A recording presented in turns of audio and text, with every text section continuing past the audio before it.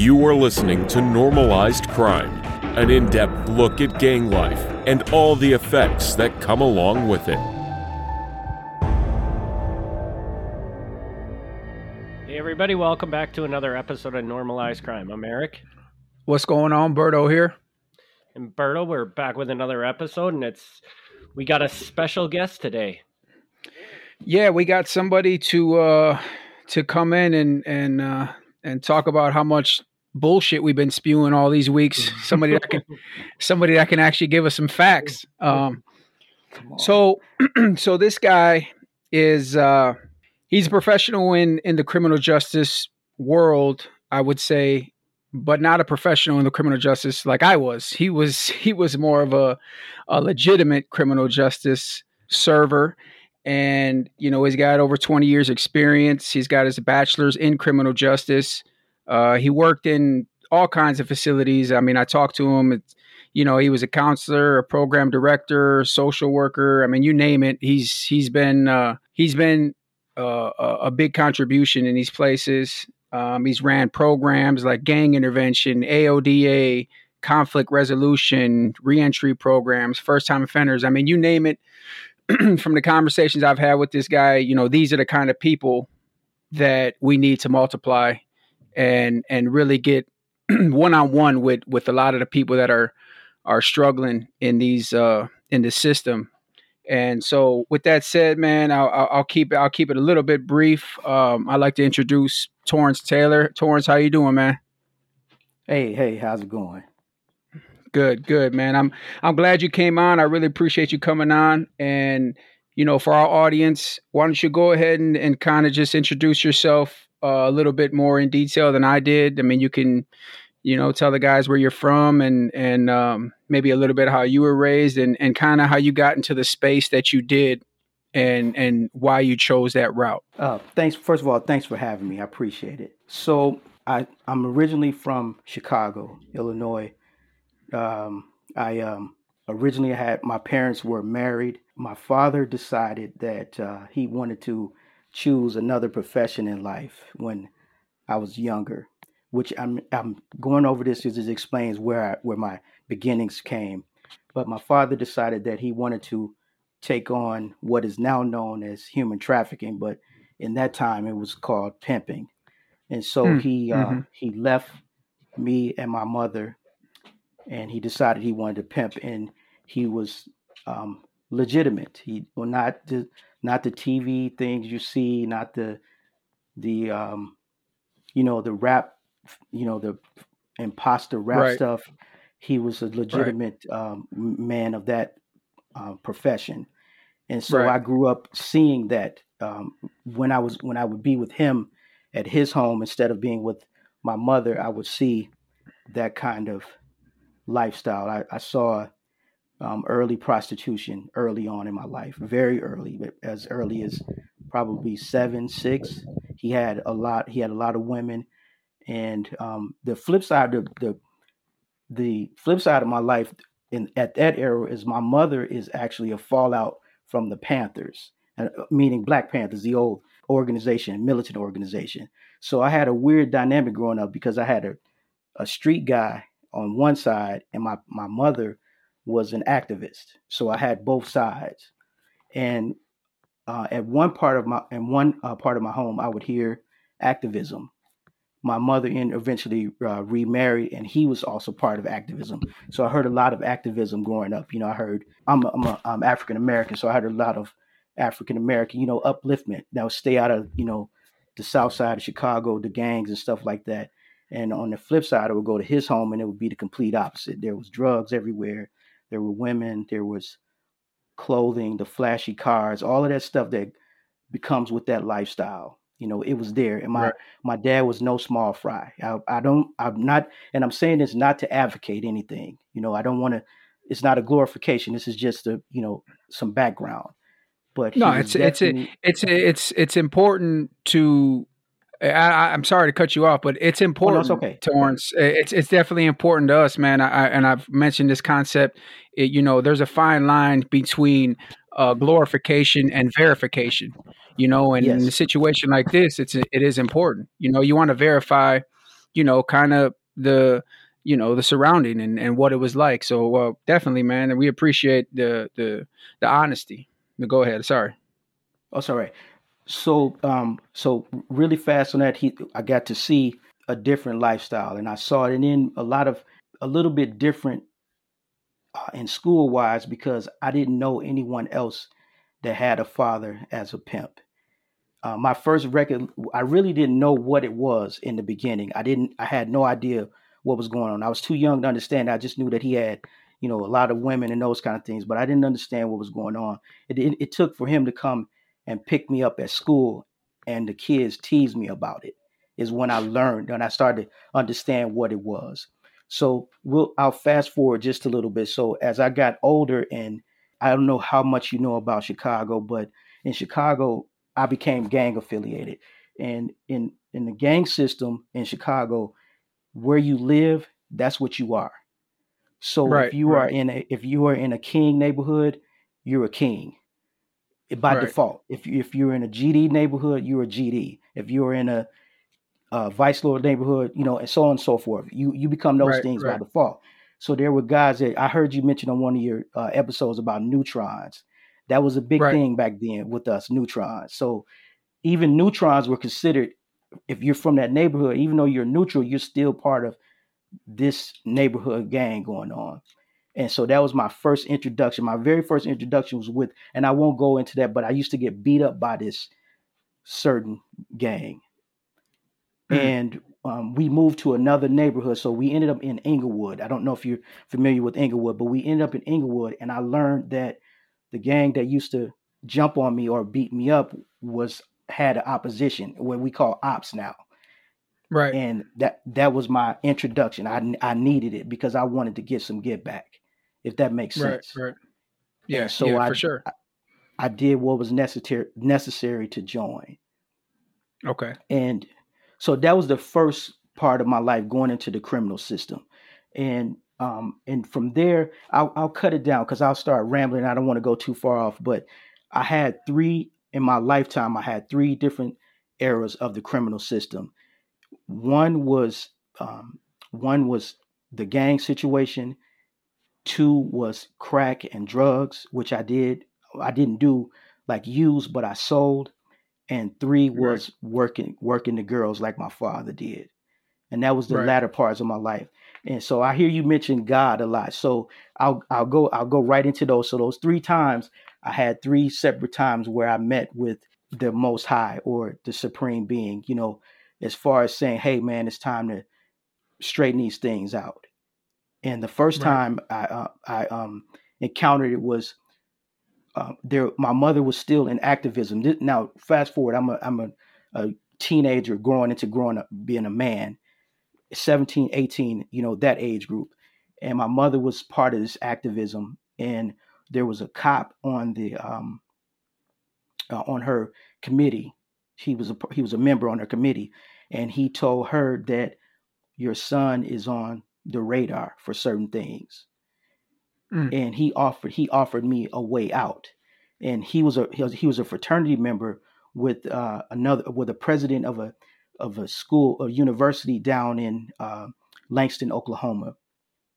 It was called Langston University. It's an HBCU. And so this was my first time getting an out, and I took the out. But what's important about this out was that I graduated from high school with a 1.9. Right. Okay. So I got what they call a get out diploma. Right. I didn't have and it wasn't that I was dumb or nothing. I was more involved with everything else than school. It was never. Yeah, I think that's all they give out now is get out diplomas. But go ahead. That's something we need to talk about also. I'm sorry, Eric. Go ahead. I'm sorry. Oh, I thought Eric was going to say something. He wasn't going to say nothing. He was just laughing because he's in agreement. We've talked about this before, man. I'm not going to throw none of the people I love under the bus, but these I wish diplomas were this easy. I probably would have never dropped out. So I'm gonna return because there's what you just said too. I need to return back on why the gang situation didn't work a lot with me. But let me stay right at the school thing first. So what I had a 1.9 in high school, and like I said, I got the get out diploma, and this cop pulled some strings for me. And technically he pulled them for my mother. He wasn't for me, but it was doing my Right. mother a solid. It was looking out, hey, your son is on the radar. We're going to lose him eventually. Let's get him out of this area.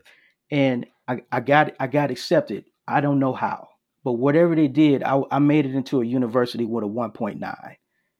And not only that, I was eligible for, and I don't know how this happened either, but I was eligible for what is you remember Dial Soap, the DIAL? Yes. I yes. received a partial scholarship from them. Nice. How that happened, man, I'm going to say that was God. Yeah, But that's the only answer, man. That's the only answer. but it happened, and so I ended up taking the out and going to school. If I could rewind back on the gang situation, I heard you were a shot caller. I definitely wasn't a shot caller, so I don't want to make myself be more than what I was, but I was around the shot callers all the time. But one of the things that I had a problem with in gang situations was, and this is no disrespect to anybody that I knew, but I couldn't follow guys that couldn't read. I was always, that always got me in trouble. My mouth always got me in trouble, got me violations, got me in fights, because I couldn't. I had a problem with how can you lead us and you can't even read the literature that's passed down. We have to Right. read the literature to you. So that always, I was always stuck on that one. And I hope that, if someone's listening, that's not disrespecting anyone, but that was my problem back then. I'm sorry, go ahead. No, yeah, I think it's funny because we used to actually have like sessions for guys that struggle with reading. We used to literally, I mean, it was embarrassing sometimes. I think about it now, some of it was hazing, but some of it was legit to try to help them. I remember one guy in particular, like we'd be partying, like guys drinking, everybody around, and we'd have him sitting at a table and reading the newspaper out loud to us. And it was embarrassing, but it was a push in the right direction, and That's to get right. him to understand, like, how are you going to be able to read the Latin King Manifesto if you can't read, an article in a newspaper? And so it's crazy, but I guarantee you, the leader that you're probably referring to, if he wasn't smart, he was probably really, really violent, because in order to get one of them spots, you have to be one of the two, right? So, One of the two. So I think, you know what, if you don't mind, I had a question in my mind when you were explaining it, and I was waiting. And because I think when we talk about just people that get initiated into the gang life and they take steps towards this lifestyle, right? You always wonder, like, what's the drawing factor? Like, what does it, right? So when I went back to what you were saying about how your father's house was the polar opposite of your mother's house, Yep. I think it's self-explanatory to say that the lifestyle that interested you more was your father's. Am I correct? Yes, and it was, I think, from being beat up, jumped on, well, they called it packing out. I got packed out a lot in the neighborhood because I didn't want to be affiliated. Right. And so Right. once I learned that they had an opposite side, I went Right. with that side because I wanted it. It was more of a, I don't know, I want to say if it was protection, but I guess it would be protection. I was Yeah, more it's looking for it's a crew to it's roll a with. form of protection, right? It's a form of protection, but I also think it's really unique, in the sense that, um, I think we talk about it a lot on here, how gangs are often the ones who recruit, and it seems like in this situation, you were actually searching for, a brotherhood, so to speak. It wasn't like you wanted to go and, get with the toughest guys just so they could help you, but a brotherhood so you could have your own people to be with. And I just think it's unique how, no matter what, man, the dynamics are different, but they're always similar. It's like moving parts. One person Yes. might get in this way, one person might get in this way, but in the end, the result is the same. But go ahead, Yeah. if you don't mind. So in this is one other important part too within my little journey. But when I landed in Langston, there were a lot of street guys at school, and I have still have some friends with these guys now, but there were a lot of street guys. So there were the guys that I didn't like. There was what do you are you familiar with a lot of like Stones? Yeah. Stones is GD? Aladdin King's first cousin. Yeah. Okay, so Jeff Ford and those guys, Chief Malik, there Right. was there was GDs there. There was Stones, there were BD, which is Black Black Disciples. Disciples. Yeah. Black Disciples. Yep. But there were a lot of Chicago guys, and there were guys that say had migrated from other cities that were claiming what we were claiming, and so when I got there, and when we were able to let down the guard, and I know this is probably to back then to people at home, it was it was the wrong thing to do, but some of my best good friends were from the opposition, and it took me to go to college to realize, like, wait a minute, so you and I don't like each other because of the way our hat is turned, but Right. this is a cool dude that I'm hanging out with.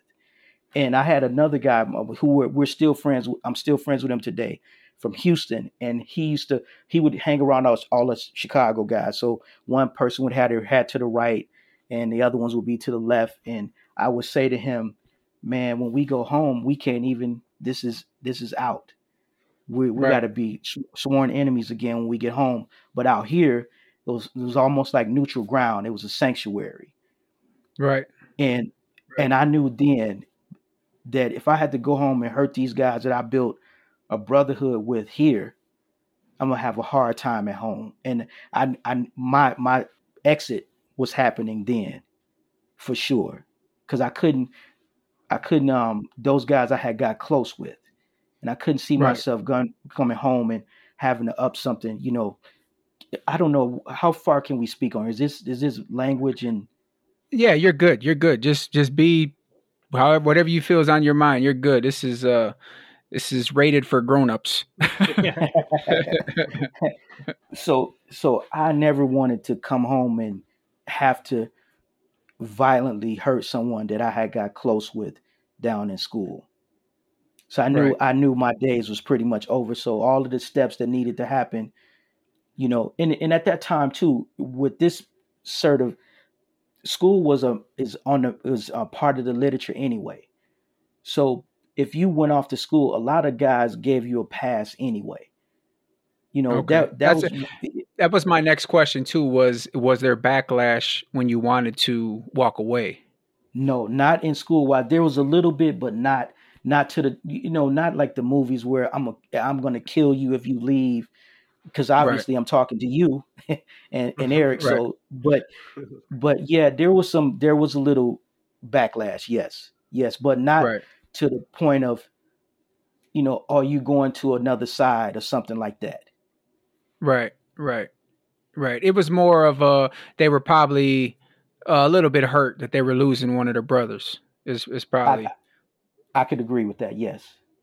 right. And a lot Yes. of these guys that I knew then are still behind a lot of time. They're inside facing huge numbers right now. I'll never see a lot of these guys again. I have a friend that's doing 100 years now. Right now, he Mm. yeah, he started he got, I don't remember the year anymore, but he won't, I don't think he'll ever see parole. Wow. And, Yeah. but there's a few. I had a few with 40, 50, large numbers, man, very large numbers. Yeah. It's crazy, man, that those kind of stories are more common than the ones like yours or the one that I'm trying to build. It's sad to think about guys that go away and they never get a chance to show that they could be productive in society.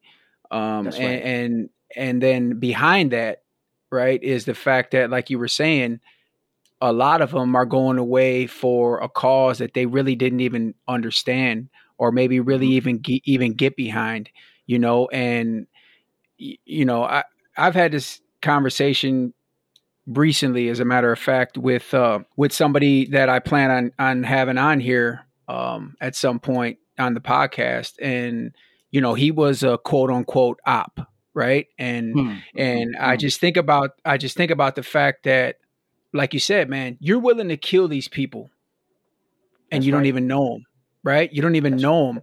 You don't even know. You don't even really know what they believe in. But the hard part is that when you take and strip everything away, we're the same people.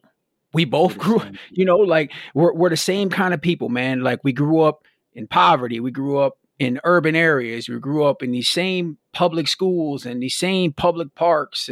But because your park is over there and mine is over here, now we gotta try to kill each other. Right. And it's by design, it's almost like there's a threshold that all these kids hit and they have to make a choice. Right. And a lot of kids aren't ready for that. They're not ready for these kind of choices. And this is not a family friendly show as far as the content we bring, but it is a family friendly. And as far as we encourage the families to bring this information to their kids, you know what I mean? And we encourage them to use the information that we give and the experiences that we give to watch for signs and try to direct and try to derail. And so, no, it's all relevant, man. The points you bring up. And I think it's amazing because these, we just did one of these interviews and not too long ago. And the stories always start the same. It's like people deal with problems in their own household and then eventually in their own neighborhood. And now you got to make a choice. And, make a choice. But it's amazing to see where you come. So I'm gonna give it back to you and let you continue on and just pick up where you were at. Oh, so I listened to Wrong to Strong. I listened to your episode of Wrong to Strong, and I called. I'll come back to me, but I called. Well, actually, my spouse was listening to your podcast in the house, and I just happened to be coming through, and I heard it. And I heard she showed me a picture of Wrong to Strong, and at the end he said some things that so from a clinical perspective now, I told her, I was sharing with her, I guarantee you that I can't remember his name, but I guarantee you that certain things have happened, blah blah blah blah blah. And she was listening to me, and then no sooner than I had stopped saying these things, he started mentioning stuff that happened to him as a child. Right. And the stories aren't different. I mean, they're different in terms of the people, but some of the outer shells that happen are the same. You can see the same kind of similarities. Right. So 100%. So in my second, so that was my first half with the Most High, with God, of me saying no. The second half was I came and I was a petty crack dealer, but I was also working a job. I came back to Milwaukee. I came to Milwaukee as I wasn't from here. I came to Milwaukee, and I was on, and I'll cut this one really short, but how that ended, I was on Palmer and Chambers, and I met a kid from here, a guy from here, and he was working with me. And I had a nice old school car. And I was, like I say, I never was the man. I never tried. I was always the background singer. I never wanted to be Michael Jackson. I was the Jackson 5. I never wanted to be out front. Right. I never chose that because that always brought too much drama. So I would like to do what I do. Oh, okay. Yeah, I was more of a cameraman. I wasn't even on stage, but go ahead. That was mine. Yeah. So this particular night, man, this one still bothers me as an old man now, but we were serving on Palmer and Chambers, and the sister, black woman, came up and she was pregnant, and she was huge pregnant, man, and so later on in her trimesters, but she looked terrible, right? And we were in my car, and the way we used to do, we would have the work out in a bag on the sidewalk or wherever, and then we would be in the car just in case. What we called them, one time, or the dick boys would jump out on you. So, so I would have it, over there, and it wasn't his, it was mine, but he was with me, and it was small. I'm not, this was probably an 8 ball. It was nothing. It was no real serious, heavy work, but Right. we rolled down. He let the window down. He was on the passenger side, which is where she walked up to my car, and she wanted to be served. I couldn't, and I told him, don't do it. And then I had the electric window, so I rolled the window back up, and we got in a little lightweight argument. And so I won't curse or nothing, but it was kind of like N-word, hey man, Right. what you doing? Right. So we had a little dialogue, and I just couldn't, man. She looked bad, and I don't know what kind of damage that child received. And I know it wasn't my fault, but I didn't want to, I couldn't take that with my consciousness of Yeah. saying I just did this to a pregnant person. And so Right. what I did was I asked him to get out of my car. I left the stuff there with him, and I left. I drove off, and I went home, and I made what's called salat, which is prayer. And I was studying a little bit, but I didn't know which way to go. But my prayer was, hey, if you could pull me away from this and give me a decent job and put me on a career path, I won't ever involve myself in this kind of stuff again. I'm done. No, That that's let me just say this real quick, man, because Go ahead. I'm convicted to say it just based on the fact of how inspiring just that thought is, man. Because I wasn't in the car, but I can almost imagine the conversation that your friend had with you was, man, the crack she bought before she came here, she got Hmm. somewhere. And when you don't sell it to her now, she's just going to go somewhere else and get it again anyway. So why don't you make the money? And so for you to be able to take that moral stance, man, that's hard to do. It's hard to do because on so Man. many levels. And I try to explain to Eric a few times about just the way the drug deals go and how that works. So I'm sure he's not completely naive, but just somebody that's working with an 8 ball, because that was my range, right? You talking to them now you talking my language, right? Like that's where I was at. I wasn't in no crazy. So just somebody that's working with an 8 ball, right? That just goes to show like you need every dime you can get. Right. So to You be need able to every take dime. that be able to take that moral high ground, man, is really, really impressive. And I commend you for that. But go ahead. I didn't mean to interrupt you, but that was convicting me when I heard that.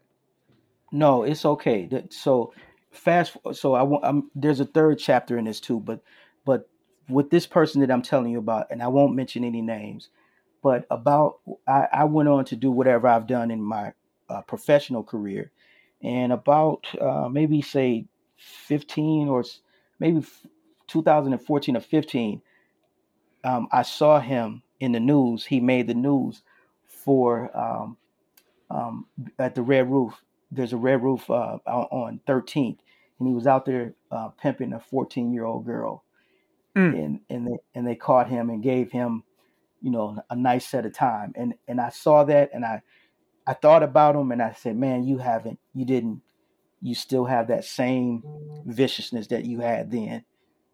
right. Nothing ever changed in your life. I haven't seen him, so this was just me thinking this to myself when I saw it. Like you didn't, man. We had opportunity to say no that night, and Right. I'm assuming that he's still in now because it was a lot of time. I'm curious. So in this Yes. story, you talk about how, he had that same viciousness, but yet you walked away from that. What do you think is like the differentiator between a person that is able to walk away from it and a person that just stays in that life the whole time? Is it just a circumstance that you went through that made your eyes open to like, I need to walk away from this? Or what do you think it is? So, Eric, that's an excellent question, and I've omitted my favorite person in this story, which is my mother. But my mom's used to have this saying, as a kid, my brain wasn't fully developed, so I wasn't listening to her a lot. I was hearing her, but I wasn't hearing her, if that makes sense. I was Right. hearing, but I wasn't listening, but it was Right. resonating. So I knew my mother was an activist, and she used to have this saying. She would say, there's two things she would say to me that really stand out. and she would say, son, all kids take their brain out, this metaphor, they take their brains out and they sit them in the seat. But it's important for you. And she says, what she's saying is, when you're a kid, you do things without thinking. So your brain is over there in the seat and you left your brain. This is just metaphor though. There's no teachings. This is just old mother wisdom. But she used to always say to me when I would be clowning and acting a fool in school like that, she would say, son, go pick up your brain. You left it. Go get it. And okay, so the second part was she would say, when you leave the house, you represent more than just yourself. You represent us too. And to answer your question, Eric, I think that because I had a lot of the kids that I grew up with didn't have a positive anything in the house. Whereas I had a different dynamic because I got to see the streets, but I also got to see a normal professional. And my mother was an accountant. She was an accountant. She was a mathematical person. So I got to see that and have a semi-normal lifestyle. And then I got to see dysfunctional. And the majority of the people that I hung out with were in 100% dysfunctional. Parents. That actually makes a lot. Yeah, that actually makes a lot of sense because you kind of had that pathway sort of there that you could see you could get out of this life. Whereas the people that had just pure dysfunction, they maybe even want that better life, but they have no idea how to even start because they've never even been exposed to it. I agree. Okay, so my third, and this is condensing a lot of this. There's a lot of foolishness going on in between all of this stuff, man. There's a lot of things that I feel bad about. There's a gangbanging situation that I did in front of a person's mother, man, in front of his mother. That one still holds that heavy in my heart too, that I did that to this person. But the third part of that, me going to God, was I was working in Southern Oaks Girls School, and I'm about to tell on myself now, but I was working with juvenile girls, and in the daytime and at night, I had my own women that I was working with outside of that. So I was trying to counsel in the day, and at night I was telling grown. Now these weren't young girls. I mean, so I didn't deal with anything under, teenage, none of that. These were all older women. So, right. but I had, and I wasn't big on those small time, but I had a few girls that we worked. There was a newspaper back in the day called The Onion. I don't know if you remember that, but there was, I remember. So The Onion used to have classifieds, and we would use the classifieds. There was I won't go so far in, but there was a madam, shall I say, out of New Berlin, that didn't look like you or I, Berto. She was, from New Berlin, but she was in the game just like us. But no one would ever suspect her of being this. And so she got us involved in her escort service. Right. And so fast forward a little bit to this one, and I had another family friend whose cousin was pimping in Las Vegas, and we were on the phone. Here's another one of my convictions again. Oh, and also, this is all over the place, but also at this time, I now had my first child. I had a child. So I had a daughter. So I was, as crazy as this is, I was working, trying to help girls correct their lives. I was coming home at night, making these girls do this. And I had a daughter that I was trying to pretend to be a father to. So anyway, when I got on the phone with this person from Vegas, and he said, man, I can set you up. Let's get it going out here. You can come out here with us. And the person was a go. It was she and both of them were ready. Let's go. And I walked away again. I chose the cowardly way again. And I said, man, how could I do this? And I got a daughter. How, once again, I guess my mother was in the background saying, look, son, pick your brain up. and Right. you represent me when you're out here. So if you go to prison, if you do something that comes back to us, I have to take this with you and your family because you represent all of us. So I walked away. I let them. We just it it was not. It was a long thing, but it was. I'm condensing it, but it was a walk away. It was a hey, I'm Right. done. I'm gonna go. I'm gonna take this uh, counseling work serious, and I'm gonna try to be the best father that I can be because I never really had that example of being a father. So I said that I was going to do whatever that caused me pain in my life. I'm going to do the exact opposite for this Right. child that I have, and that's Right. how Let me. those three ended. Oh, That's okay. it. Let me That's it. jump in. Let me jump in here and update Eric real quick because I think Eric might be lost. So Southern Oaks is Okay. basically a juvenile prison, but for girls, right? So like I went to Wales. There was also Lincoln Hills. Well, Southern Lincoln Oaks was the Hills. only. Yeah, it was the only female one. So that's what Yes. Southern Oaks is. Um, surprising. The Onion. I mean, that's pretty advanced to put out solicitations in the newspaper. But I'm pretty sure. If I'm remembering right, I think the Onion was like a spoof newspaper, wasn't it? Like they had Yeah. like fake articles in there and stuff like that, right? Yeah, it Yeah. totally So Yes. was. Yep. yeah. So I'm remembering it right. I don't even know if it's still in existence. I haven't seen it but this was a long time ago also. So, but Right. yeah, that's when it, I was at Southern Oaks and I went on from there, and then the career path changed from Right. there. So yeah, I think man, it's crazy to me when I listen to your story because I hear like I just hear about like the impact your mother had on you and she She she did. always she kept things in your head, which is the most important part as a parent, right? To tell your kid something is one thing, but to make it stick in their head and then apply it, right, is another thing. And that's a thing where I think my barrier was at is that my Mm. father raised me with so many morals. He raised me to be a strong man, you know, but I used that energy as a strong man in the wrong way.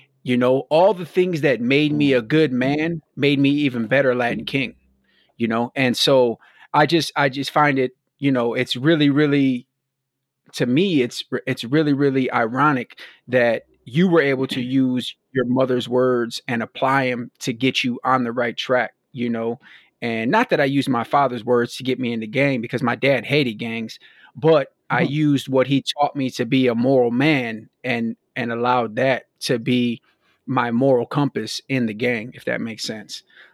Yes. So and listen, don't want to trust me, my viewers know more than anybody. Do not apologize for jumping around because I'm the king of that. You know what I mean? I'll be mid story, in 2009 and take you back to 91. So trust me, I'm all over the place. We appreciate you telling the story. And there's no time constraints here anyway. So we run this shit right here. Ain't that right, Eric? Yeah. So That's right. all right. So I guess we'll get to the good stuff. I think it's really, really relevant that you bring all this up because it kind of gives an inside peek as to why somebody would want to change their life. Being through all the things you have, even though we weren't really detailed on some of the things you were experiencing. Mhm. From this kind of lifestyle that we talk about all the time, I'm sure people can put two and two together, That's especially right. being in three different areas, from gang banging to drug dealer and then to an area that we don't cover at all, which is pimping. Mhm. So, to be able to make it through that alone is an accomplishment. I think this is a great way to segue into kind of, how you decided, you kind of basically said how you decided to make that change, but where your first steps came at, and then how you felt you can make a difference and where you wanted to make a difference. Yeah, just kind of lay it out for us. So during all of those the after the gangbang era, because I was grown up after gangbanging, so I kind of walked away from, if I'm a college student, I kind of, you're 18, 19, 20 years old, so I'm even though I still was associated with guys, and speaking, gangbanging was pretty much out. But during that time, I also was studying. Um, I have my uncle, man. There's another person that I kind of didn't mention in this story, but he has a redemption story also. And my uncle Herm was very influential in leading me to manhood.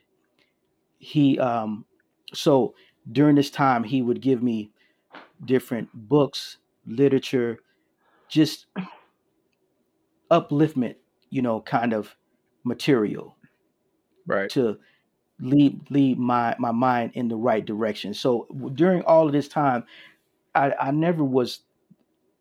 I guess I wasn't as vicious. I'm gonna use that one again. I wasn't as vicious as I could have been. I mean, there were some things I did that ooh, that's a bit much, but I wasn't that far over the top. And I always, because my mother was a Panther, and I knew I always had good background. It was easier for me to transition. And during all this time when I was doing this crazy on the wrong side of things, I was still reading. I was still doing, looking at positive things. And one of the things was I went on I called myself going mad, but I went on a self-discovery journey. Mm. And this is from an African American, this is from a black man's perspective. So no offense to anyone else. I don't want to do that.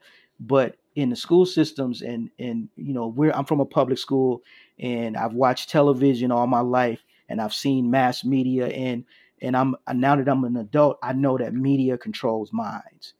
Right. We are, media leads a lot of people into the way that they're thinking. And so as a kid growing up, I know that it's over the top now with all of the things about going on in the media. But for me, when I was on my self-discovery journey, I wanted to learn about me, and I wanted to learn about people that look like me, because I had never really heard those kind of things as a younger person. I never, because it's not encouraged. It's Right. I could just use for the Latins. I have Latin friends that didn't know who Cesar Chavez was. As Mm-hmm. important as he is to your culture. So Right. I didn't know a lot of people. I didn't know, I didn't know about Noble Drew Ali. I didn't know about Marcus Garvey. These people, or if I heard them, I wasn't listening. So during this self-discovery journey with my uncle, he was teaching me, and I was being taught about those people, and it motivated me to be, to lead young men and women, young girls, in the same direction. Because if I had a mother who was a Panther and I only heard so much, I know in those households where there was just crackheads and and women of the night and stuff like that, they weren't hearing anything positive about themselves. Right. And we weren't, and you definitely weren't seeing it on TV at that time. So Mm-hmm. in that journey, when I went to work, as I was learning, and I was learning myself, but I was teaching others at the same time throughout, and it started there. It started in Southern Oaks Girls School, and then from there, I ventured out into the Department of Intensive Sanctions, which was at that time was the bracelet, the monitor where you come Right. home with house arrest. Yeah. I was there, and I just, and these were positions of elevation too. So I was advancing in these positions at the time. So I went Okay. from Department of Intensive Sanctions, and I always kept that focus on trying to teach them outside of dysfunction, because Mm. I was in dysfunction, so I know what that looks like. That's one of my good sayings too. Is, well, you know what this looks like, so what does the other side look like? What?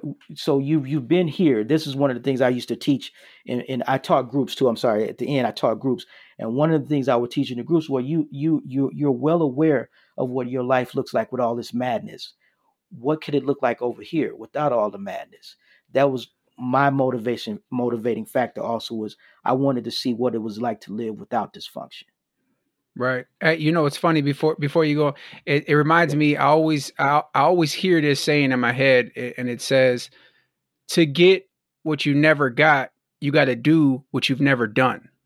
right? Mm, So, that is correct. you know, that's 100%. I mean, that's a mantra that people can use in life, whether it be in business and success or just day by day, one step at a time, getting away from all the things that you're used to, and I think that reigns true for everybody, man. It's easy to stay in your comfort zone and be what you always been, so when you were, I just got a question for you. When you were talking about the DT or the bracelet, was that from DT, from detention center?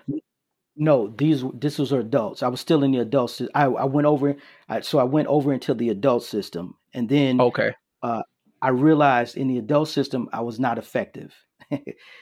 Oh, I okay. I told myself this though. I knew I wasn't effective. I mean, there was a little bit of help in there, but there was more resistance than with the youth. The minds are Right. more impressionable young. The adults are kind of this is my own opinion, but adults have to make their minds up for themselves by this time because you've been conditioned. This conditioning is happening over a period of time. And with a kid, you can still, if you get to them early enough, you can still reel them away, from certain things. But with the adults, it takes the work. It takes a special kind of person to sway the adult because the adult is made up their minds. Not all of them, but the majority of I work with were there. This is what it is, and this is what I am. Whereas the kid, you Right. can kind of say, well, hey, there's something different because your life really hasn't begun yet. Right. Whereas with And an adult, it's actually sad too. With adults, it usually takes until they're like broken, until the exactly. system is broken. They have to literally be broke down by the system where they reach that point where they're just like, you know what, I got nothing left, man. I got nothing left. And I know what that feels like. And Mhm. and so that's sad, but on a lighter note, it is good to know that you can actually feel that as somebody that's trying to make an impact, that children are, and teenagers can actually absorb, what you're trying to teach them. Yes, and so here's a jump around again. But later on in my career, we had a gang curriculum, and it was a bit outdated. The kids, it wasn't resonating with them, and so I ended up creating a program. I called it Lights Out, and the focus of the program was to get the kids to understand where their lights were shut off. And what I call dysfunction is having your lights shut off.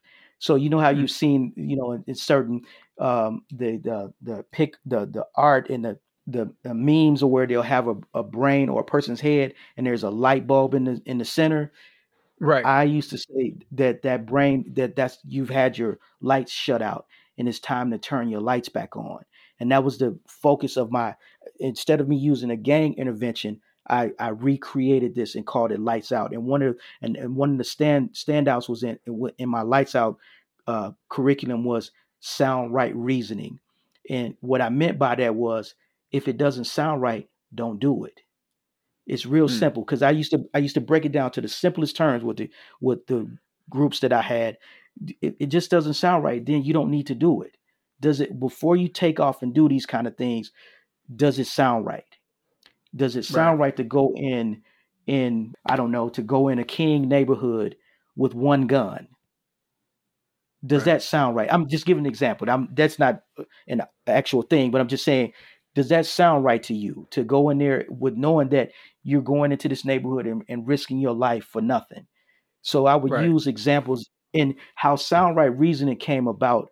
I had a colleague named Dave Barham, and Dave used to run a spelling bee through this program, Social Development Commission, and we had a spelling bee, and I was there with him. I volunteered. I came over. I wanted to be a part of it, and in the beginning of the spelling bee, the kids there were in this is grammar school to middle school kids, and the first graders, second graders, third graders, Berto, all of these people, Eric, the first 4 grades, there was excitement. The kids Mm. man, it was, and there was money involved too. So the schools got money for winning, and the kids got Right. to split some of the money. That was part of the program. So, but the excitement of childhood, the innocence was still there. But by Right. fifth grade, the kids. So we had them.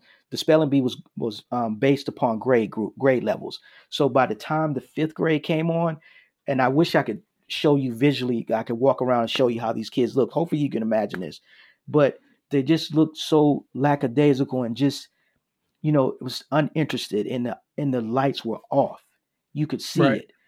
By the eighth grade class, I couldn't believe that we were in the same school. And I Mm. leaned over to my colleague Dave and I said, "Man, these kids' lights are out early. This is early." And it clicked to me to start. When I came back to my curriculum, the gang curriculum, I wrote and I wrote and I wrote and I tried to use examples of lights out and where You and know I what's and go ahead. I'm sorry. No, I was gonna say, you know what's crazy though, man, is I love the concept behind it, because this is why just hearing different people who are trying to make a difference is so important. Because when I was in Wales, right, this sound Hmm. right reasoning is perfect because it's practical. It's It is. applicable. It's applicable when it's practical, man. When I was in Wales, I did all the programming that they had available. Not for the right reasons. I did it because I wanted to get out, right? But Hmm. with Hmm. that being said, the programs were so, how do I say this? Like it's going to sound bad, but they were above a lot of the kids' heads. You don't have scholars that are in Wales and Ethan Allen, right? So these are all a bunch of Absolutely. kids from dysfunctional homes, and you got us in here in a cognitive intervention program. Guarantee you 9.5 out of 10 kids don't even know what cognitive means, don't even know what an intervention means. But you got us in a cognitive intervention program where we're supposed to filter our thoughts and our feelings, and then it's somehow that your beliefs are involved. And it's like all these different things. As a kid, you lose them. Like they're gone. They're checked out 100%. That's Because that's the right. only reason why I stayed on point with these things is because, like I said, I wanted to get out. I wanted to complete these programs in as little amount of time as possible so I could go home. But had that not been the case, I wouldn't have known what this was right off the top of my head. And so, and I wasn't a dumb kid. I always did well in school, but unfortunately there's not a lot of kids that are like that end up in these facilities. So how do you That's expect right. them to get this? You know what I mean? When you get something that's simple and to the point, sound right reasoning, I couldn't think of something better to say, man. If it doesn't sound right, it's probably not right, you know? It's not. And no, man, I just think that's key. And I think, I know you moved on, and obviously wonderful. The spelling bee is also something that, you can get your barometer of excitement to, like you said, checked out. And so to be able to understand where that scale is at is important too. But I just didn't want to gloss over that, man. I definitely wanted to give you your due for that kind of concept that you came up with from somebody who was a kid and in that system and had to do these Yes. programs. This right here, it would have changed maybe not just my life, right? Because my life was already on a different path, but there's a lot of kids that it might have changed their lives because they would have understood it. They would have understood that instead of cognitive intervention programming, right? So, but go ahead though, man. I just thought I'd inject that. So when it here's me telling on myself again, but I introduced this. It was kind of illegal because it wasn't accredited. Okay. I hadn't got the program accredited, but I had an administrator at the time that was she was a forward thinker and she was cool about everything. So we we implemented the program anyway. So lights out became it was a the groups were one there were an hour and a half on certain days of the week, and then there was certain Saturdays that the community service and the different kids had to come in, and from there I what I tried to do was in the program, I tried to relate it to their their surroundings. So I'll just name a rapper today, but he wasn't out then. But if it was a Chief Keef or Lil Durk, and I'm not sure if you guys know who these guys are, but if it was those type of guys, I related Yeah, it in the I definitely programming know. to these guys. And at that time, he had a song. This Chief Keef guy had a song called "I Don't Like," And That's and that part shit I of don't like. that right there. Yeah. So what I did with that, I tried to use it. I tried to show them not that it was wrong, but that too much of it could influence your thinking. And I tried to. That was my go to was to show them where and when these things are taking place, and listening to parents do whatever, the guys outside, the music, the junk food all the time. It was the program had it expanded around them and not necessarily around a clinical person or the book person who just writes these for grants. I wanted to Right. write it for the kids, for the group that I work with, and not like you said, not fly over their head. That's what I took that to mean when you were saying I didn't want to fly over their head with the material. I wanted to keep it as simple and close to them as possible, from aorta to conflict resolution, but I used gang situations and different things of that nature. Yeah. And aorta, Eric, is just it's a drug treatment program, which I didn't have to do because I lied and said I wasn't a drug user, and I got away with it. But so, all right, enough about me scamming the system. So, this is all like it's really interesting for me, man, to see this side of it, because, like I said, from the side I was on, a lot of times you feel like these this program, the programming and programs that are presented to troubled youth, they're formalities. It's about turning in the work and showing the governor, hey, we got this many people completed this program. We deserve funding still. But how many of those people that completed a program are actually better from it?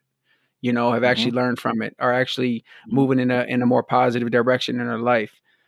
So this is definitely a space, man. I don't know how much you know about my situation, Torrance. I know you listen to the podcast, but I'm in a fortunate and unfortunate situation. Fortunate that I have another chance at life, and I can, use a platform like this and try to create change myself. But unfortunate in the sense that I can't be in the public eye as much. It's not safe for me to be out on, and preaching wherever I can be, in classrooms.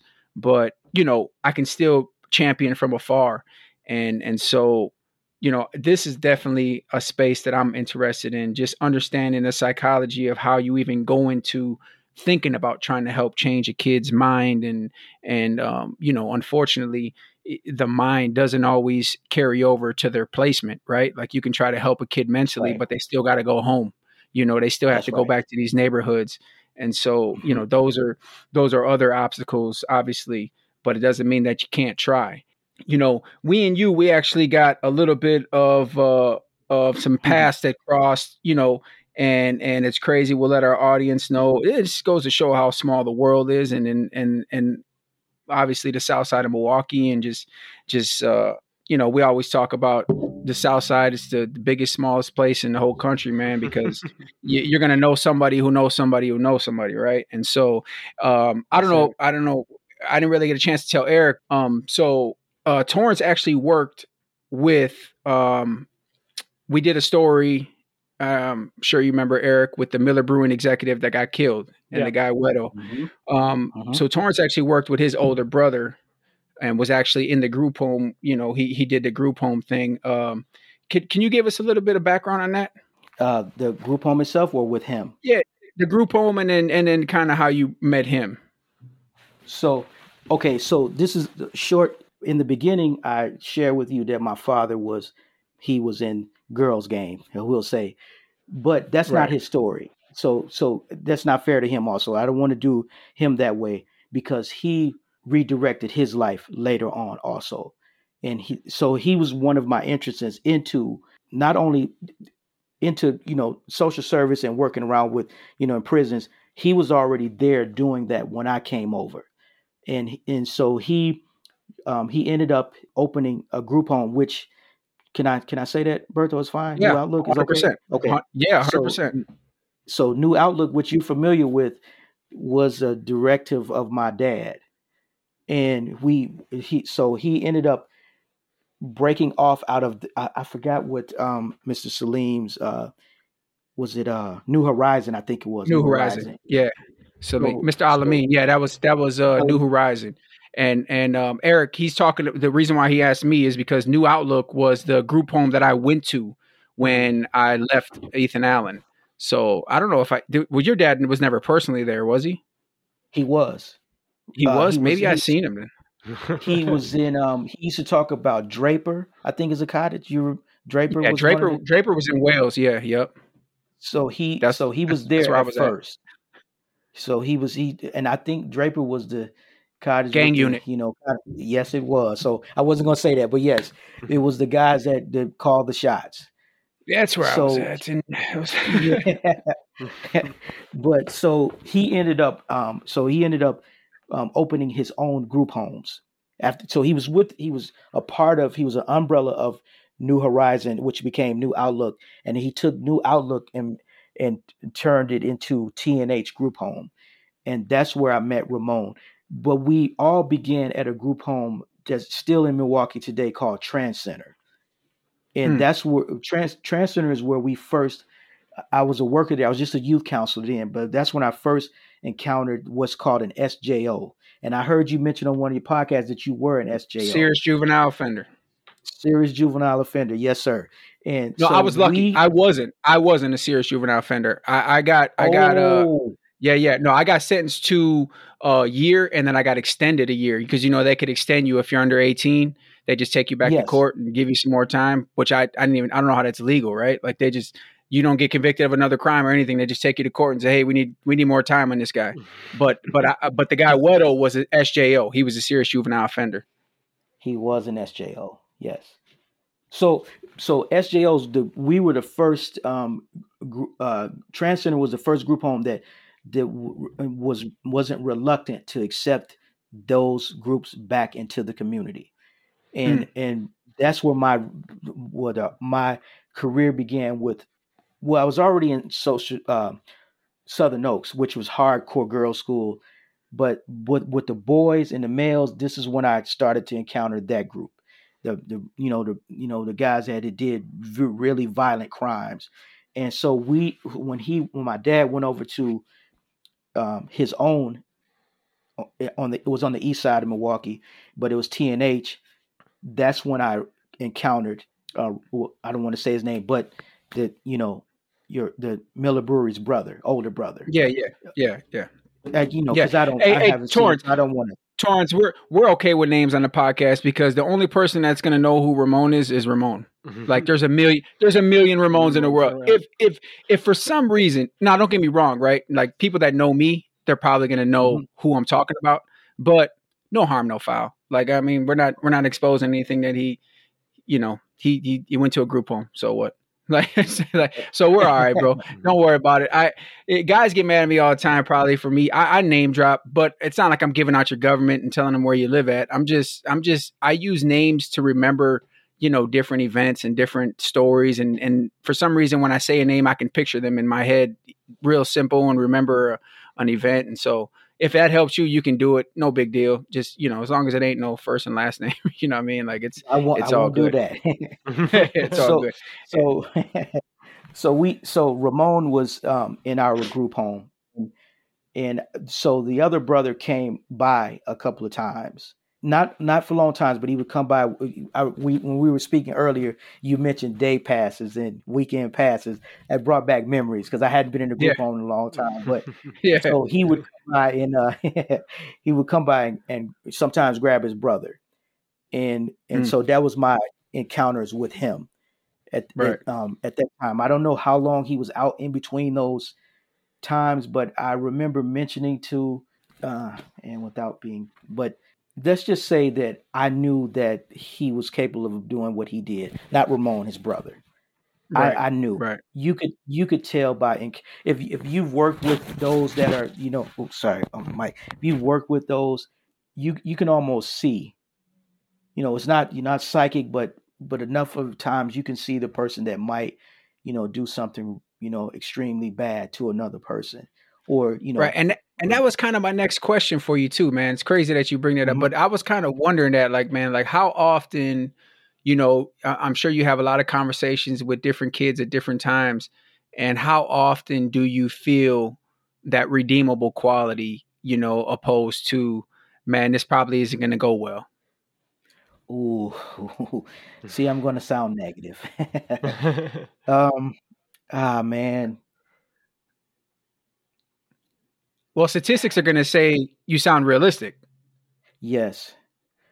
So when I started to notice, there's something else I want to bring back also, we were talking about earlier, but when I started to notice that the crimes were becoming more violent or more sadistic for younger, it was no longer, teenage and, and young adolescent. It was, I started in my last tenure, I was a PO out at DT when I finally ended my run, and the kids were so young.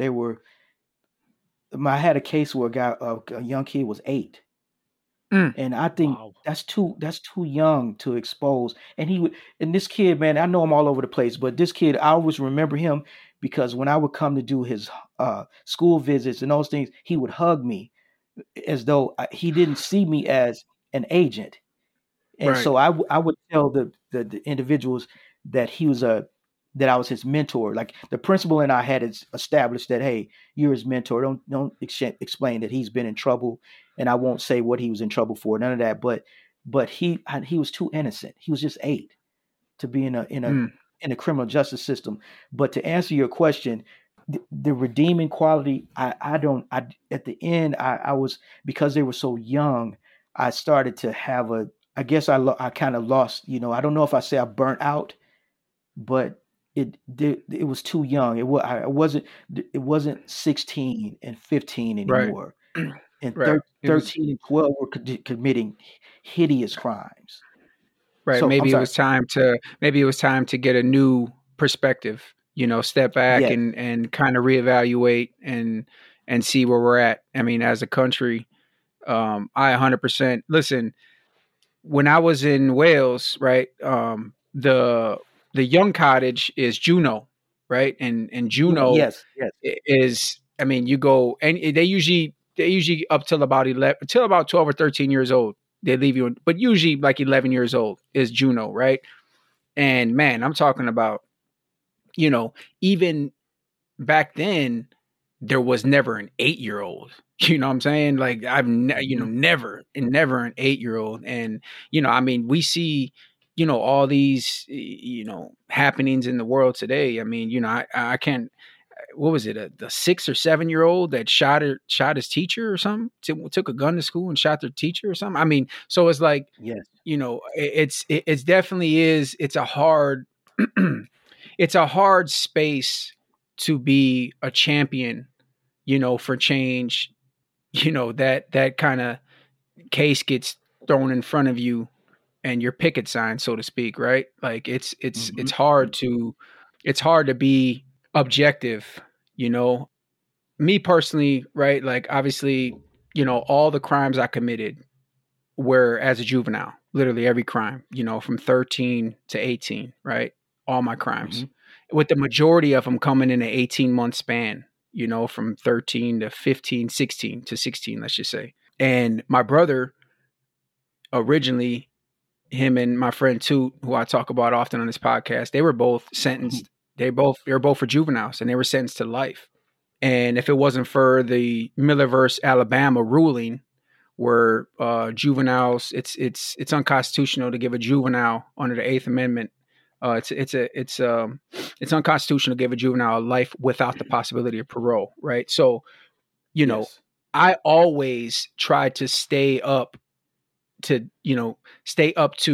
date with new rulings and cases that were overturned. Maybe, that way, if I seen anything that could help my brother or help Toot, I could be like, hey, listen, I seen this or I seen this. And it just seemed like as time went on, the ruling came out in 2012.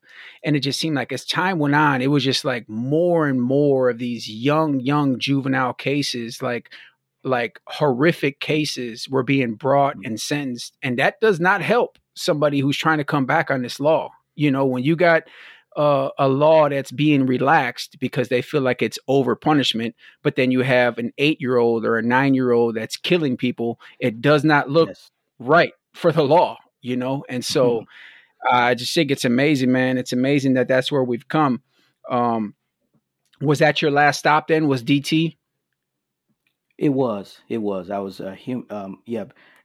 my last stop was, I'll share this one, but there was a sexual case, and this kid was 12. I won't give any names, but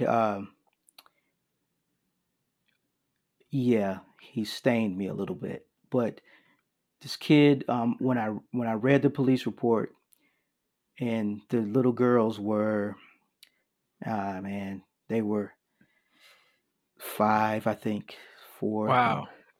6. I'm sorry, man, to down the podcast, but I'm just no. Listen, but no, it's reality, and it's reality, and I think it's even more perspective, man. Listen, I know anybody that's been to Wales, they know what Andrews and Bruce are. You know, those are the sex offender cottages. You know, and you go past them every day, right? Because if the way Wales is set up, Eric, is like it's like a big, it was set up because it's closed now, but the way it was set up, it was like a college campus, right? So you drive on the street and there's literally cottages, you know, 12 different cottages. Well, the first 2 cottages that you have to drive past are Andrews and Bruce, and those are all sex offenders. And you know what? They didn't help either. I think about this place, right? Wales. They didn't help because it seemed like the majority of these damn kids here, they had all them we used to call them Chomo 3000 glasses. Like they all had them big glasses. Like y'all couldn't do them a favor, just get them some different glasses. Like you put them right in the stereotype. And don't get me wrong, right? Like on a serious note, there's a lot of sick people in those cottages, man. I'm talking about kids like that do sick things like beyond what we can probably really get into detail with, right? But there are those occasions where it's like a guy and his girlfriend and they had a kid or whatever and he got charged. There's situations like that. It's rare. You know, a lot of people try to use that, you know what I'm saying? But it's rare. And I think they even made a law. I think it was called like the 980 law or something like that, 980 law, where basically they had to evaluate these kids every 9 months to show, and they could be locked up forever. Like there was no sentence given to these kids.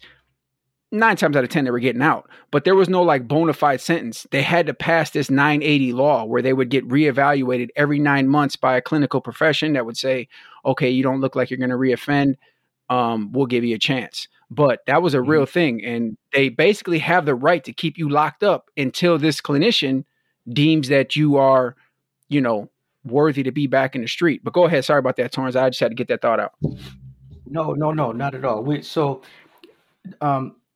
The case broke me, man. If I'm being honest, I came home that day after reading, and I met with the family. I met him, and for the first time, I think I've been. So if we have time, I can share some of the cases some of the major ones you've seen in the news. I knew a lot of these kids. So yeah, go ahead. We got plenty of time.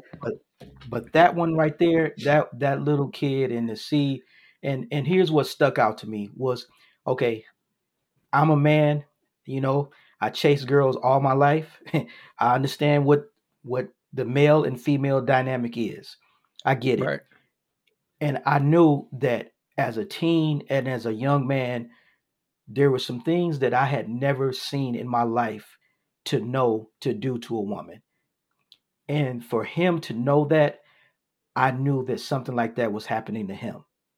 I'm of that mindset that I have an 8-year-old, man. And my 8-year-old is so innocent. I couldn't imagine her knowing the stuff that I read in this, in his police report, and that he did.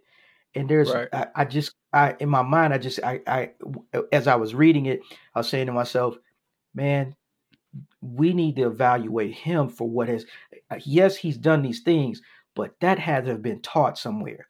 These are not things, this is adult type of things that's happened. This is not I just you know, just the basic beginnings. Right. This was not basic beginning experiences. This was very bad, Right. and that had to have happened from an adult. So Yeah, not only and almost like he's done it before. Sounds like.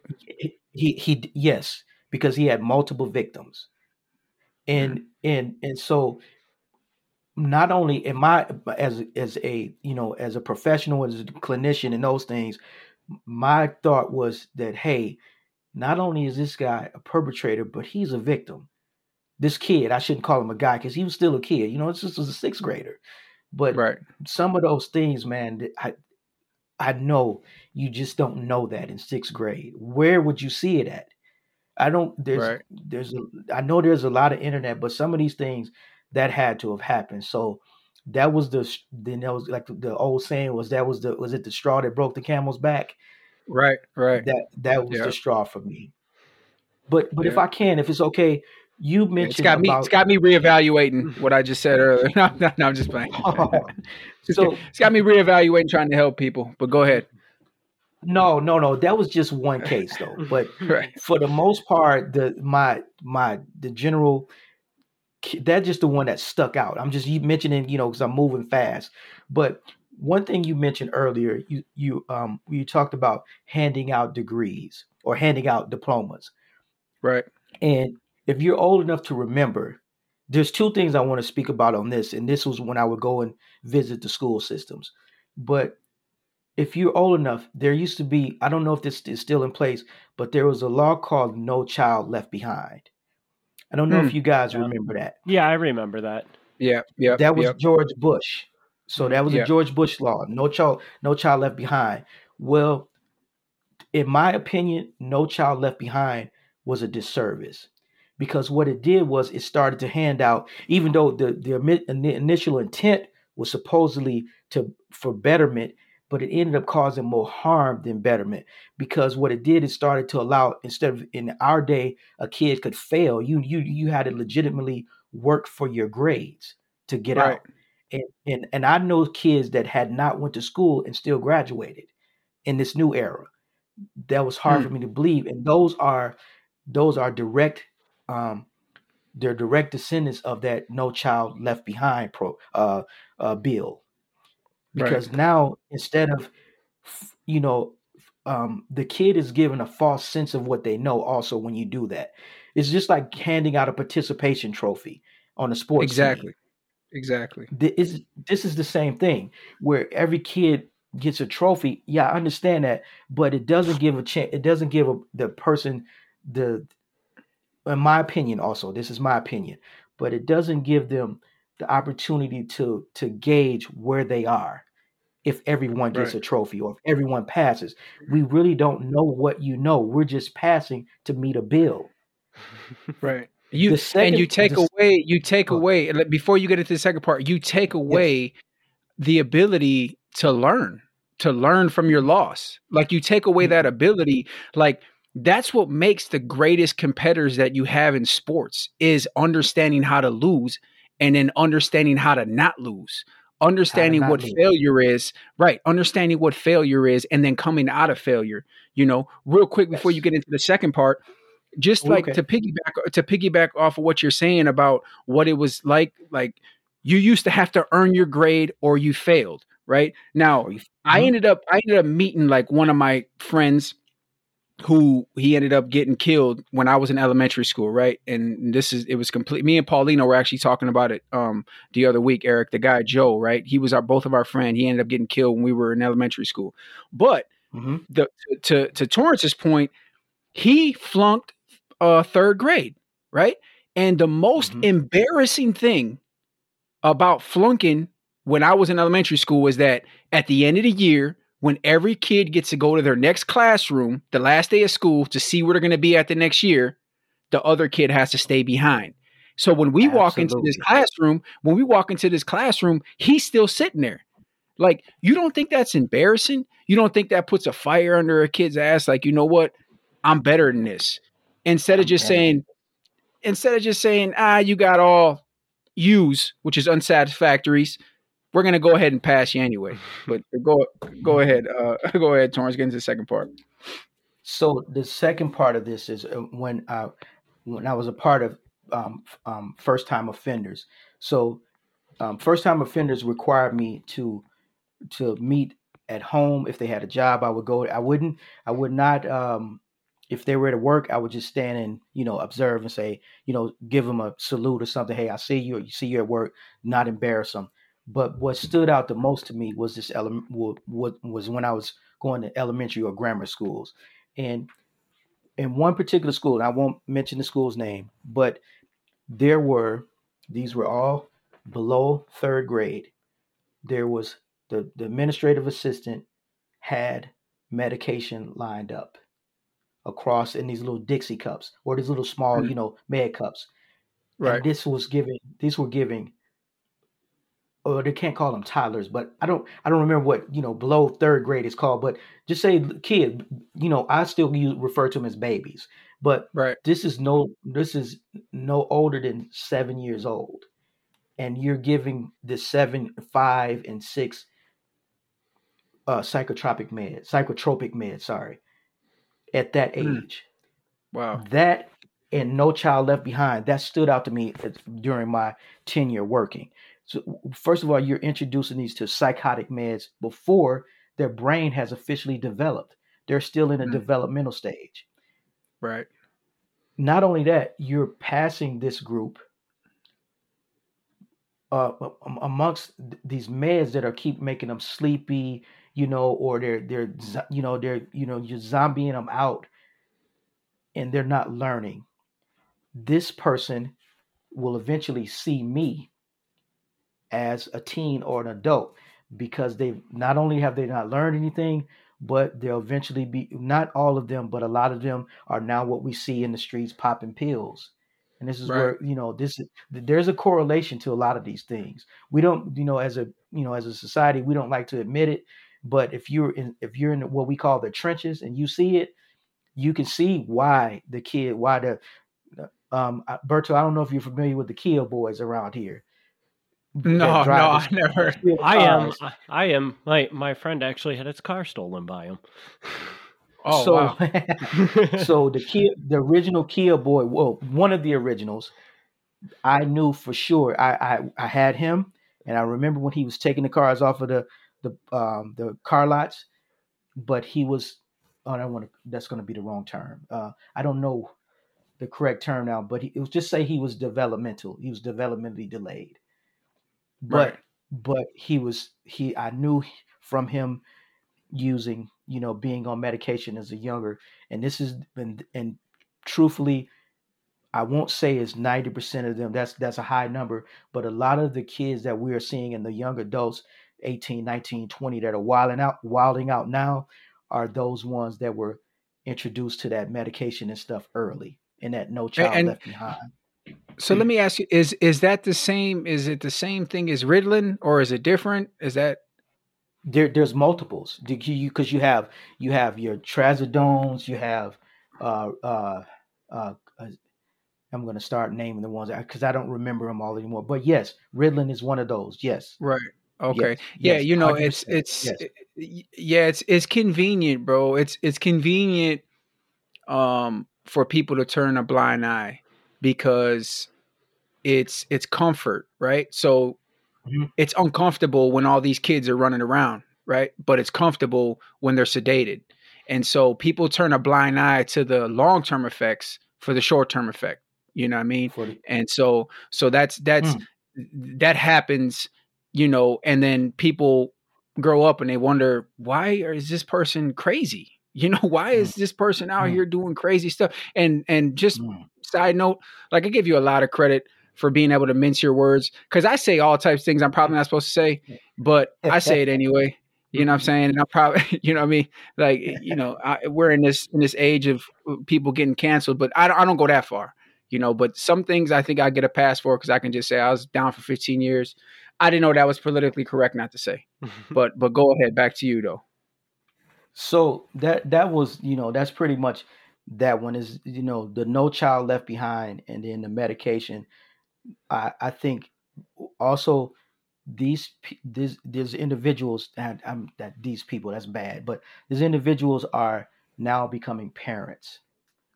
And so that's another thing that I think, let me return with one. So I say with the hip hop, love hip hop, and with drugs, I'll just use that. I'll come back to that as why I'm saying that. But we tend to celebrate the 1 or 2 or 3 as successes in those things, but we omit the damage that really happened. So in the drug game, we might say I'll use the guys out of Chicago, the Twins. Yeah. We may say they were huge and success stories, and the guys here, the guys that went and became, but was their success greater than the damage that was caused in urban areas? Because we're the community that's affected more, is the urban area. It's not, we're the ones that, this new, like the guy that served the pregnant girl with me, and we don't know the residuals of all of these things, and then, but we tend to but we tend to mask over. We glorify what they did, but we mask over the damages that they caused in those communities. And this is not to make people out to be bad people, because I know everyone's trying to find their way in these areas, but we tend to overlook. And that's one of the things I used to teach in Lights Out also, was to not overlook, like look at your neighborhood and see the residuals of what's happened. You're getting that because everybody's, I got the bag and that kind of stuff. But yeah, the bag comes with a huge cost to everybody else. And I'll stop right there because I'll start rambling. No, you know what though? And you make a good point, because I think it's not even necessarily sometimes about the direct effect that guys like, the Twins, and the Twins are my friends, like my good friends to this day. Okay. No. But it makes a good point though. It makes a good point because they understand it. They know what they've done, the mistakes they've made in their lives. But I'm speaking on a larger scale. It's not even about directly what they did, right? It's more about the message that they sent to every other aspiring drug dealer, right? Because now every other aspiring drug dealer thinks they can become this big time millionaire, and how many other people get hurt and their ripple effect. And then the people after them, their ripple effect. And it's like the snowball is too big at some point, right? Like it rolls downhill, and it's gonna run you over. So yeah, no, not even always necessarily about direct effect, but also about, like you said, residual, just what's left behind, man. I think that's 100% true, man. When you talk about all these small nuances, right, that have such a big part in people's lives that are overlooked every day, all the time. I mean, it puts people like us in a tough spot, man. And I think I can learn a hell of a lot from you, man. And from the conversation we had, and we've talked a little bit. I think it's important for our viewers to kind of hear, maybe your fire got reignited a little bit. You're looking to get into some more kind of proactive ways to help. What do you got for us on that level, Torrance? Well, I've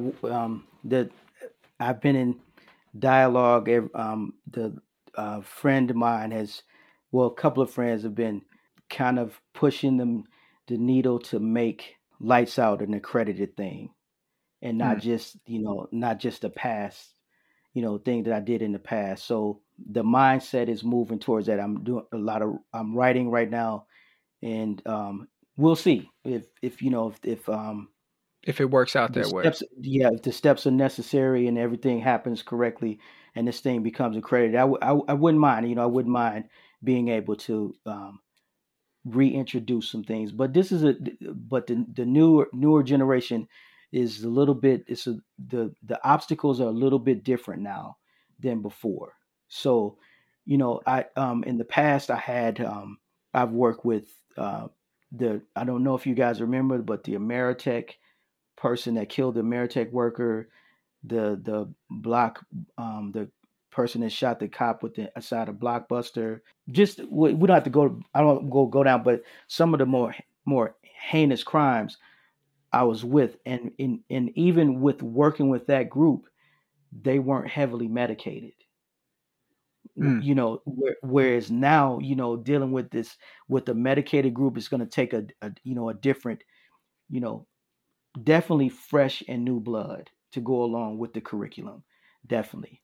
So those right. are, those are the kind of things I want to, it's going to take, a new, not just us dinosaurs, but some new blood and with kind of a direction towards this new group, because there's a lot of other elements. Social media wasn't involved, to do, crazy stuff on social media like I see now, to embarrass yourself and do all that stuff. So the program would have to be reevaluated and then hopefully back out into the world. Right. Isn't it weird? Hold on. I'm sorry, Eric. Isn't it weird that it just seems like that every time a generation kind of they feel like they get their arms around the next generation. They feel like they got a good idea on how to try to guide them out of it. That generation is given a whole different identity. And it's like everything that we thought we were passing down is now, it doesn't matter. Like it's non-existent. It's like when I was coming up, the big thing for, older people were to say was, don't do this and don't do that and don't do this and don't do that. And I was always of the mindset that I never wanted to be preached to, because it was never going to work. So in my mind, like my approach on here was to never to preach to anybody. It was more about giving the information. It was more about, okay, well, I'm not going to preach to you and tell you what not to do, but I'm going to tell you what to look for in the situations you're in. And from the sounds of it, now it's like, now I feel like that's a good approach. Now it's like there has to be another approach, because now there's it's like it's fluid. The situation is so fluid. It's like you try to grab water, it's not going to happen. That's the sad part, but that's what makes this a worthy challenge for anybody, and for everybody. More importantly, that's right. So yeah, I just think that's a crazy concept. Go ahead, Eric. You had a question for him? Yeah, well, I was just curious, kind of what does the accreditation process look like? Because based on like what Berto said about the curriculum he went through, it sounds like the curriculum he went through was written by a psychologist and was written in such a way that it was way over everybody's head, which your curriculum seems like it brings it down to a level that everybody can understand. But going through this accreditation process, do you run the risk of getting a bunch of psychologists' hands into it? And you do just propelling it up to a level where nobody can understand it again, basically. Well, the board part, I don't remember, but it does have to pass. So once there are certain markers or milestones that have to be met. So it's still the same, like what Eric mentioned earlier. I'm sorry, what Berto mentioned earlier, the cognitive and those things. Yeah, you have to meet those standards, milestones, but there's a way to teach those milestones without using them as the technical terms. right. And so when there's a certain amount of work that has to be completed in each session. You have to there's the basis has to be covered, and then you submit work. So it almost sounds like there's almost like a checklist that they go through and make sure Yes. that your curriculum matches that checklist in a way. Yes. But it doesn't necessarily have to be written in a certain way to be able to get approved. It's just that is this core competency covered, basically. Right there. That's the word. That's the word. Yep. The core competency covered. Yes. Very cool. Let me ask you this question. Is your course like interactive, like within the group that whoever is taking it? Is it like interactive consistently as far as they have to, do homework on it and all that stuff? We do there. Well, I had to remember this is a little bit dated, but yes, there were worksheets, and it was more of a so I would use let me hold that one, but I would use case files or case history, and those interactions would happen. So I would give a scenario. This is broad, but there was more than this. But I would give a certain scenario. I would say, say Berto, he was involved in a certain situation, and then I would have them unpack that situation. I would give so in other words, on the projector there would be the question or the example, and it was down in their terms. I used kids so that I could speak their language, because I know I don't know all the slangs and all of that anymore. So, but it was geared towards them, not towards me. Mm-hmm. And so, it is geared towards them and not towards me. And then from there, so I would have whoever would answer and say, well, that doesn't make sense. Why would I do that? This is broad. So, but those are kind of dialogues that we would come up with afterwards or during groups. And this would happen in group. They would dialogue and say, no, or what could he have done? What, I would try to, give them different examples of different avenues. So in other words, that you mentioned earlier about preaching, and my daughter used to always get on me about that. Dad, you're lecturing to me again all the time. My oldest daughter. Right. But right. Yep. I would try not to lecture, and I have a problem with that. So, but because I'm from that school of lecturing, but what I would do is instead of just giving them saying, lights out, was not just saying, well, you did this, you did this, you did this. The direction is, okay, we know what you did, but if you encounter this again, what could happen? Or if you've never encountered this, what could you do? So I tried to write an out for everything that resulted in them not going into the system. Also, one of my strong points too, is this okay if I keep going on this? Yeah, for sure. Okay. So another part is I call this the wheel or the bag. And a lot of it is, like the kids say now, is cap. A lot of these kids are capping. They're not making no money. These are small time guys. They're not doing all this. But I would always bring them to this. So you say you're getting the bag. And then there's a part in my PowerPoint where I tell how many people have made money off of their mistake. So who's really getting the bag? Are you or are you the bag? In other words, I hope it's not too confusing. Right. So I would go. So before you arrived here to me, I would go over who got paid off of and who has sent their children to college off of your dysfunction. So if you had a therapist has gotten paid. The police officers have gotten paid. The judge has gotten paid. The court clerks, the lawyer, the stenographer, the counselors, me. Right. There's a wheel, a circle, a wheel. I use this wheel of look how much influence you have over people that you don't even realize you have. Right. I had this conversation with Eric. Remember where I told you, how many people, let's just go in this fantasy world and say crime drops 80% across the country. Mm-hmm. How many people are immediately out of jobs? Right. Exactly. Right? Yeah. So that's the reality. What's funny is I actually asked this question, Torrance, because in my mind, I just feel like there's always more hurdles when you're trying to help. There's less obstacle, less resistance, for bullshit to go on. But whenever there's somebody trying to help, it's like there's so many hurdles, and I don't know nothing about a nonprofit, but I heard that's crazy. I don't know nothing obviously about being accredited, but even that sounds crazy. And so the reason why I brought it up is because I'm thinking in my head, well, this philosophy is so practical, man. And to me, it's something that should be immediately be exposed to kids and give them a chance. Thanks. because it really is practical.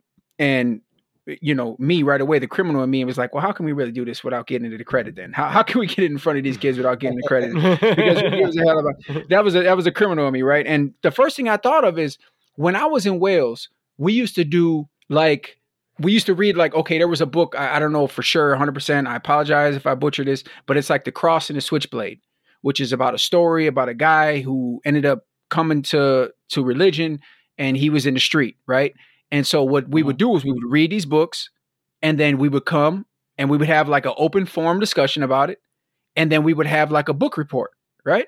So if you could do that without this book being accredited and talk about the effects of this guy and his decisions and his life, why can't you do it with something that is more practical and can relate to each individual kid? Instead of this guy's story, whoever it is, Blase, whatever, a Berto story, right? Or read my book and do a book report, right? So to me, it's like, why are there so many hurdles when you're trying to help, man? You know what I mean? There should be hurdles when you're trying to hurt, So I agree. Yeah, and I think, I personally think like the concept you've developed would be amazing as like a game. If you could turn that into a phone game or something that appeals to young kids, right? And maybe they play as a gang member, but then as they go down on all these different missions, it just blows up in their face, and they see how bad everything could go. They keep trying to bail out. They keep trying to bail out. We get a game where they got to keep trying to bail out. They're gonna be running short. Great idea. Listen. Yeah, listen, man. This is. I'm glad we touched on this, man. I'm glad we've had a chance to be able to just see it from a different, more professional perspective. Obviously, the perspective I give is real life experience, but I'm never in those conversations when those doors closed. For me, I can't imagine how many times those doors close and those social workers probably look at each other and say, yeah, that kid's fucked. Right. I mean, let's just be honest. It's gotta happen. It's gotta happen because people give up before they keep trying. When I'm talking, and I'm talking about, man, when I was in Wales, man, like, okay, so I'll make this quick, cause I know we've been running long, but so when I was in Wales, right, like it seemed like the more you stayed out of trouble, the more they picked on you for the small things.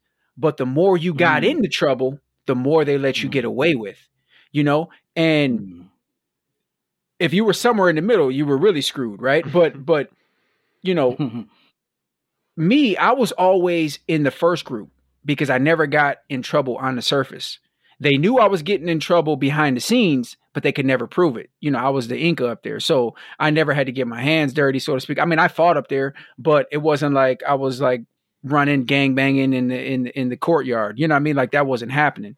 But I think my point is, going back to that is, yeah, man, it just seems like they find a way to basically pacify the people that are continuing to struggle the most with structure and change, and that's what them places are designed for.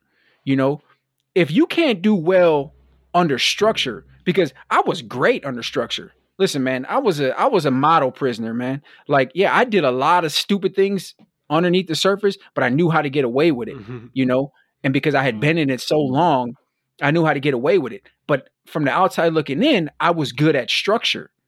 I was good in a structured environment. If you can't be good in a structured environment as a criminal, how are you going to be good in the real world ever? So how do social workers and youth counselors and all these people not see this? In OJOR, we had OJOR, which is Office of Juvenile Offender Review. Yeah, Office of Juvenile Offender Review. So how do these people not see that, right? Like, it's one thing to get in trouble and, oh man, you had your shirt wasn't tucked in, you got in trouble for that. But you called the staff a bitch 17 times this week. Like, come on, man. Like, this is what I'm saying. Like, there's no accountability for when it gets hard for these people that are supposed to be working on behalf of the state, on behalf of the people that are doing right. You know what I'm saying? Like, and I'm not saying it's their fault all the way. You know what I mean? Because trust me, some cases are just lost causes. But I'm just saying that when the times get tough, there should be, okay, well, we should be able to do this with him. You know, not treat everybody uniform, because everybody is not the same, man. Guys are not the same. Guys learn different. Guys were raised different. Guys have different goals, different aspirations, whether it be good or bad. And you have to individualize kids in order to find out what really makes them tick. I mean, that's just the reality of it. But I mean, and I would actually 100% agree with you, because I think in a lot of instances, something that maybe would work with one kid would completely turn another kid off. And if these systems are run in such a way where everything is taught the same, the kids aren't failing. Maybe some of these kids that are failing are not failing because they're bad. It's because the system that they've devised doesn't work for them. And that's really sad if that's what's happening. It is. It is. Yeah. There's multiple variables to an occurrence. That's one of my favorites too. There's multiple variables to an occurrence. So there's a lot of moving parts, but that's definitely one of them, what you just mentioned. It's sad, man. It's sad, but that's our job. That's our job to get on here, man. Right, Eric? That's our job. That's right. All right, Torrance. Well, listen, man, this is the part of the show where I get to say, listen, you can say pretty much whatever you want, provided you don't get us in trouble. But, you know, if you want to, you know, I don't know, you know, what you're doing currently, if you, you know, if guys got questions for you, I guess they can email our show, and I can always forward them to you. But I just allow you to give a chance to just sign off, and then Eric will close us out. Well, mine is going to be short, man. I thank you for allowing me on your show. I say that because we're not one of my colleagues used to say, if you're in this for the glory, then you're in the wrong business, because 100%. we don't get a lot of wins.